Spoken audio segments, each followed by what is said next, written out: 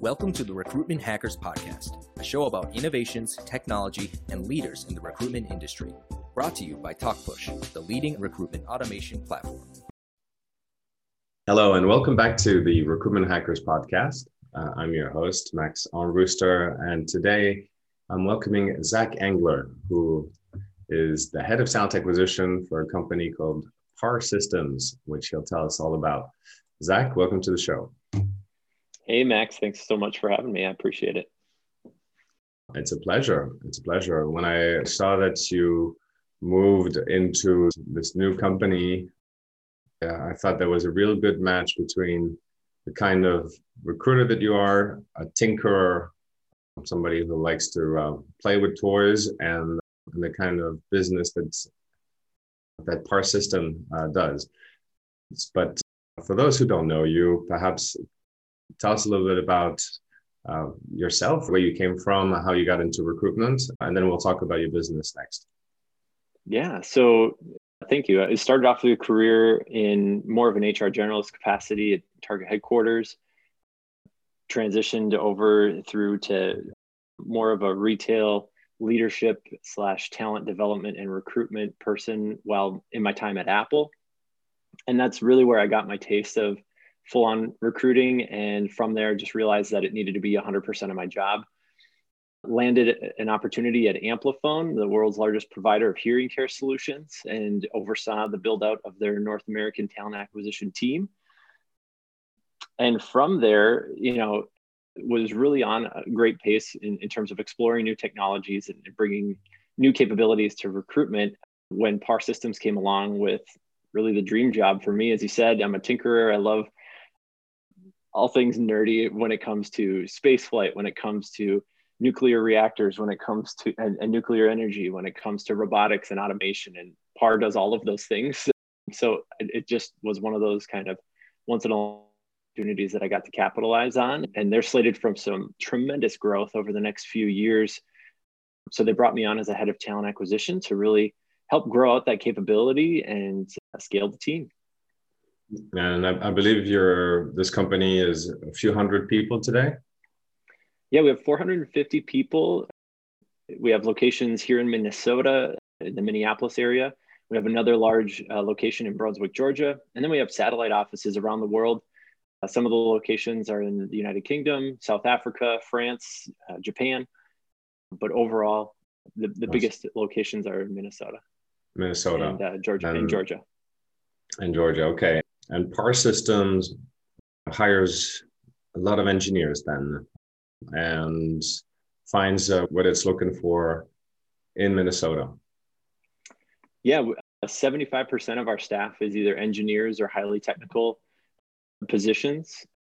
A lot of the projects and products that we design and build are one-of-a-kind or first-of-a-kind solutions. The robotic crane system currently tearing apart Chernobyl is one example of something that had never been done before that we designed and built. But yeah, as far as the engineering talent that we're looking for, a lot of that is based here in Minnesota, whether it's applications engineers, controls engineers, systems engineers, mechanical engineers, electronics engineers, we are looking for them all. And so getting into those work streams has been a unique challenge for me as well. Yeah, I think you're the man for the job, but these roles seem like perhaps you would find them in sort of fundamental research university sector, find these kinds of profiles, because if you said it's first of a kind, you're not going to find people who have nuclear crane on their resume much. Or I'm sorry if I'm misquoting your example. Is your funnel focused on more general traits, and then you need a solid engineering background, and then general traits of the tinkerer, or can you learn on the job kind of thing? Yes, our team full-heartedly believes in training and development, mentorship. A lot of the people that come into our organization in a junior position are given a mentor almost immediately, are set on a path for development. And one of the nice things about joining the PaR team is that if you go join a larger organization, you might be assigned as an engineer to work on a piece of the widget that's a bigger part of the project for the next 2 years. Whereas at PaR, you get assigned projects almost immediately that you get to own. You're given guidance and support as you work through those projects. But you can almost think of us like a McKinsey or Deloitte in a way, where we're not the company always necessarily churning out the product. We're the ones helping other companies design and build the things that will go out and make their products. So it's really fun to be at that very, very leading edge of the production line. I see. And working on the production lines, so from design to production and figuring out how to optimize there. Exactly, yeah. Cool. So as part of the recruitment process for you, when you were being considered for this job, did they ask you to show the toys you've been building? I remember you were one of the first people to experiment with chatbots for the world of recruitment. Was this part of the selection process? I think it helped my case. But yeah, in the 10 interviews I went through, it was definitely a great exposure to the organization to learn all the different quadrants that we work within, whether it's material handling and crane and nuclear work, whether it's military, marine, whether it's aerospace and aeronautics, or life sciences automation. Those 4 areas, I got a chance to work with those folks and share my story of how we streamline candidate workflow through automation to allow us to actually connect with the person behind the resume and get to the best candidates more quickly if we're on the sourcing side of the candidate funnel. So there was definitely a lot of hope and positivity around that aspect of the work that I'd done in the past. People in North America in 2020 are complaining of the fact that in spite of the highest unemployment rate in the history of the country, practically, it's still hard to find people. It's still hard to find enough talent to go work in even entry-level jobs like retail and call centers. In your space, I suppose the impact has been lesser, both for the talent and the employer, because engineering keeps on engineering. There hasn't been a massive impact.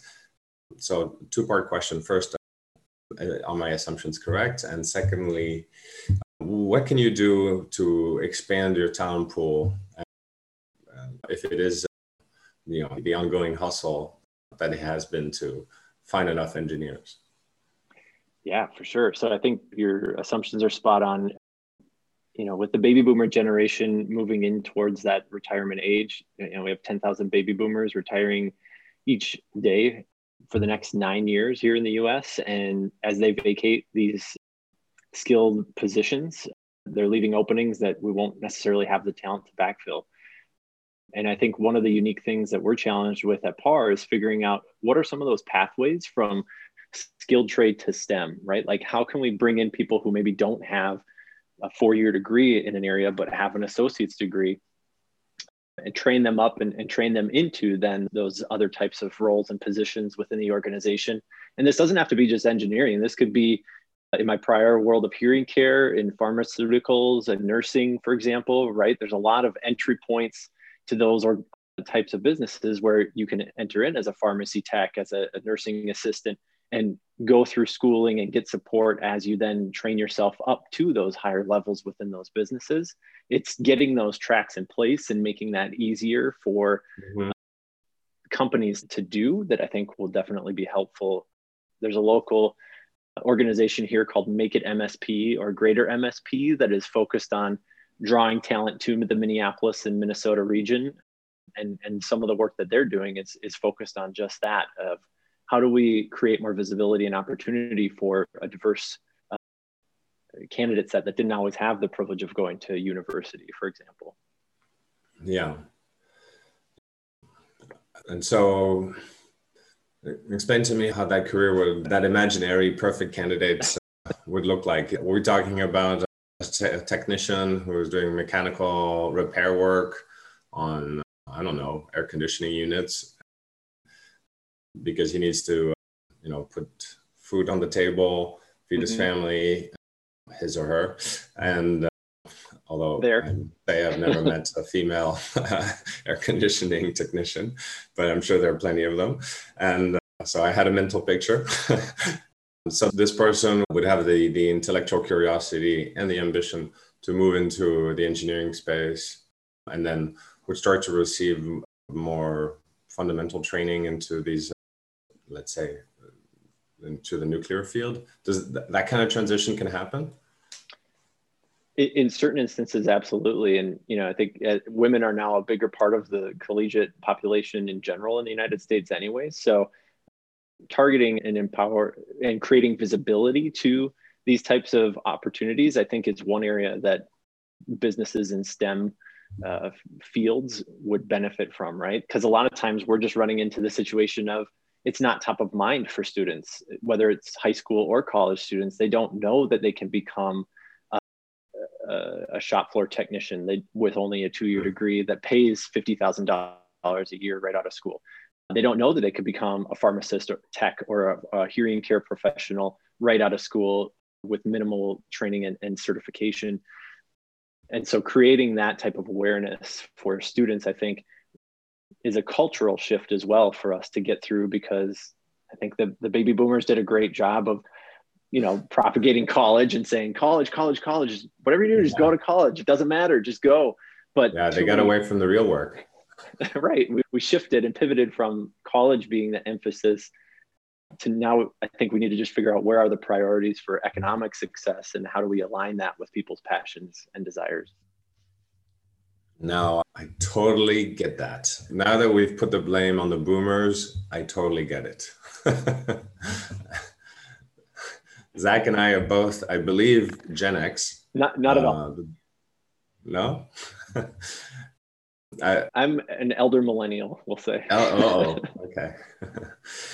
So elder millennials and young, fresh Gen Xers like myself, there's a very high chance that we were raised in a family where our parents did not work in industrial work, right? Because our parents' generation, they're the ones where the industrial work turned south for most of Western economies. And so I guess you have to start from scratch to show a new generation of people that there is this kind of work available. Exactly. And I think organizations can also, work harder to create those opportunity visibility for those opportunities. Even if you just look at some of the technology that's in place at a lot of major corporations, the ATS can either be a great tool for companies to use, or it could be the bane of everybody's hiring experience, right? Like there's still, sadly, so many companies that just let the ATS be this never-ending pool of people applying and getting no responses. But there's also some really great examples of companies diving in and creating those personal connections, those career networks, and giving people support mechanisms after they're rejected. Like, what a concept that we would, even though we're saying no to you, we would help you out and give you thoughts and advice and areas to investigate that might be better aligned with your skill set. Yeah. I think the ATS stronghold is also because in North America in particular, there's a legal concern of compliance with EEO, OFCCP, FCRA guidelines. And for a tinkerer like yourself, maybe I can ask you, is there a way to be compliant with these guidelines without using the ATS? Are we making our talent acquisition people making a big thing out of something that doesn't need to be? I think that the ATS definitely has its place in the recruitment process and in the talent acquisition process. I don't know that we're able to get past that per se, but it's like anything, how you use it, it should be the focus of every business, and using it just like we're focusing on diversity and inclusion, just like we're focusing on championing women in leadership capabilities. We should be focused on creating a highly engaged personal process for every candidate. Yeah, I feel like you're dodging the question a little bit, which is the question I'm trying to get at is, can we do compliance? And can we be compliant without asking the candidate to go through the ATS? And I think the answer is yes, but I'm happy to hear your opinion on this topic if you think I'm wrong. If we're able to get to the information we need to know to be compliant, then my answer would be yes. So maybe there is a chat tool out there that could help people get to that spot within the process to streamline that candidate flow. The thing I would caution there is just, are you still going to ask the same questions that you would when people are clicking through the 15 Taleo steps, right? Only just now they're having to do it on SMS with their thumbs. Not to throw under the bus, but they're an easy target. Right. Yeah, the questions still got to be there. If I understand your comment on the chat, and you obviously know which angle I'm coming from. I am not an advocate for chat interface all the time for everybody. And if we're talking about a long checklist of tick marks you have to fill in, I do think that an actual forum UI is more appropriate than a chat. But I also think it's a shame if what you're trying to build, you're trying to build interest, you're trying to build engagement, to get all of this compliance and all these checklists done at the front of the funnel might dilute your message, and you might miss out on some good candidates that are, you can take them from cold to lukewarm or very warm before you have to go through the compliance stuff. Yeah, I think that's where automation can definitely step in of how are you finding the best fit for your organization quickly, and how are you teaming that person up with another person as quickly as possible? Because I am a little biased that a recruiter who's looking at a job holistically from start to finish will be a great, what I like to call a talent liaison for the company and for that candidate, so that you can build trust with them throughout the recruitment process, so that you can have a true rapport and an understanding of, even if this particular role doesn't work out, there may be other opportunities that align in the future. And that person will be more likely to participate as well, because they had a confidant at the organization teamed up with them, rather than a siloed experience where they got passed off from person to person, or had to continuously apply through this stale old process to not get any results or traction with their application, even though they might be a huge promoter of the brand. When somebody changes job and moves into a new company like yourself, like you did a couple of months ago, it's usually an opportunity for the new company to pick the brains and get the best ideas from the new person. What are some of the early initiatives that you've been able to implement coming into the new role that you can share with us? Yeah, one of the first areas we're tackling is our job posts. Actually, to this point, we're just copy pasting job descriptions onto our careers page. And as you may have heard me say in the past, too many bullets kill people. So if people aren't going to read the full thing, or they're only going to pick out a couple bullets that are relevant and then apply anyways, that doesn't help anybody in the process, right? It doesn't help the company or the candidate. So we're trying to pilot and pivot to a performance-based job posting methodology, which will tell a story about the role. It'll give you a sense of what your first 90 days or first year are going to look like. It'll also tell you what you're going to get out of joining our organization, and not just say you will do this for us, but here's what you'll get out of that experience. And it's our goal to use that as a lever to set us apart from the competition, looking at 30 or so different competitors that we have in our industry. Maybe one or two of them is taking a similar approach, if that. It'll also help us increase our diversity inclusion efforts as well, because as you know, some job descriptions can be inherently biased, and that can shy people away from the application process. All right. And helping get a visual around that, we're talking about, you said, I guess, less bullet points and more of a journey. So does it look like a slide deck where you move through a few images of this is what your job would look like, this is what you'd be doing? Is it like a slide deck, or am I being a management consulting nerd? No. You're just fast forwarding from what I want to implement in the next 6 months. But it starts off with storytelling, and really if you check out Lou Adler, he's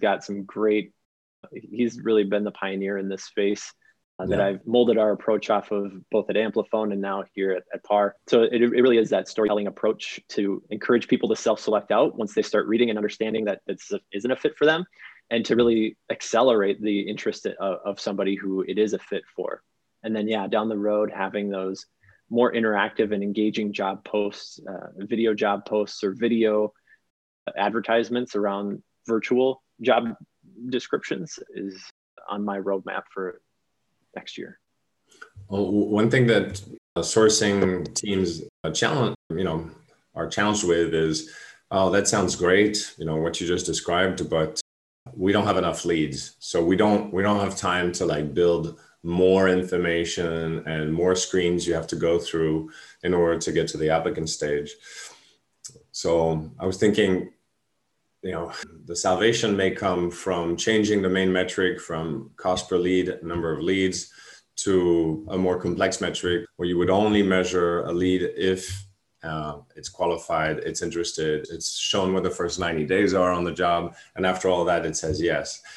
Have you had to change a little bit the way you track and you measure effectiveness in TA, or is that part of the plan? That'll be part of the plan. So we're on month 2, and establishing a core set of KPIs and metrics will be happening here as well. And I think having that ability to capture the candidate where they live is an ideal place for us in the future. So that as somebody's browsing Facebook, browsing LinkedIn, or just browsing the web, they come across an ad for us and they're engaged in our brand, either via a chat system or via an interactive job posting, that is more likely to draw their attention than just the standard boilerplate. Great. Well, looking forward to see what comes out of the Zac Engler School of Talent Acquisition Tinkering. Congrats on the new role, and thank you for joining me on the podcast and sharing your insights with our viewers. Where can people get a hold of you? Absolutely, Max. Thanks for having me on. If people want to learn more, they can visit zacengler.com for a little bit more about myself, some of the radical ideas I have around AI, as well as a children's book that I've been working on. And people can visit PaR.com to learn more about our organization. A children's book as well? Did I hear that right? Yes. There is a children's book I've been working on for the last decade. If you have little ones, check it out. It'll bring a smile to hopefully anybody from age 9 to 92. You've been working on it for a decade? Wow. Yeah. It's about a family of dung beetles. Dung beetles. Okay. ZacEngler.com. We'll go check it out. Thanks again for being on the show. Absolutely, Max. Thank you. That was Zac Engler from PaR Systems, who I've always known to be a tinkerer and an insatiable mind, very curious. And isn't it great to see him find a company where he gets to work in robotics and nuclear technology and other. I think there are very few functional areas like talent acquisition, that allow for people to go into these fields and an opportunity to learn about the areas that they're passionate about without having to have formal training in this domain. So I'm sure Zac will make the most of it, and inspiration for us to always look for the company that aligns most with our values. Hope you enjoyed this interview and that you'll come back for more at the Recruitment Hackers podcast. Thank you.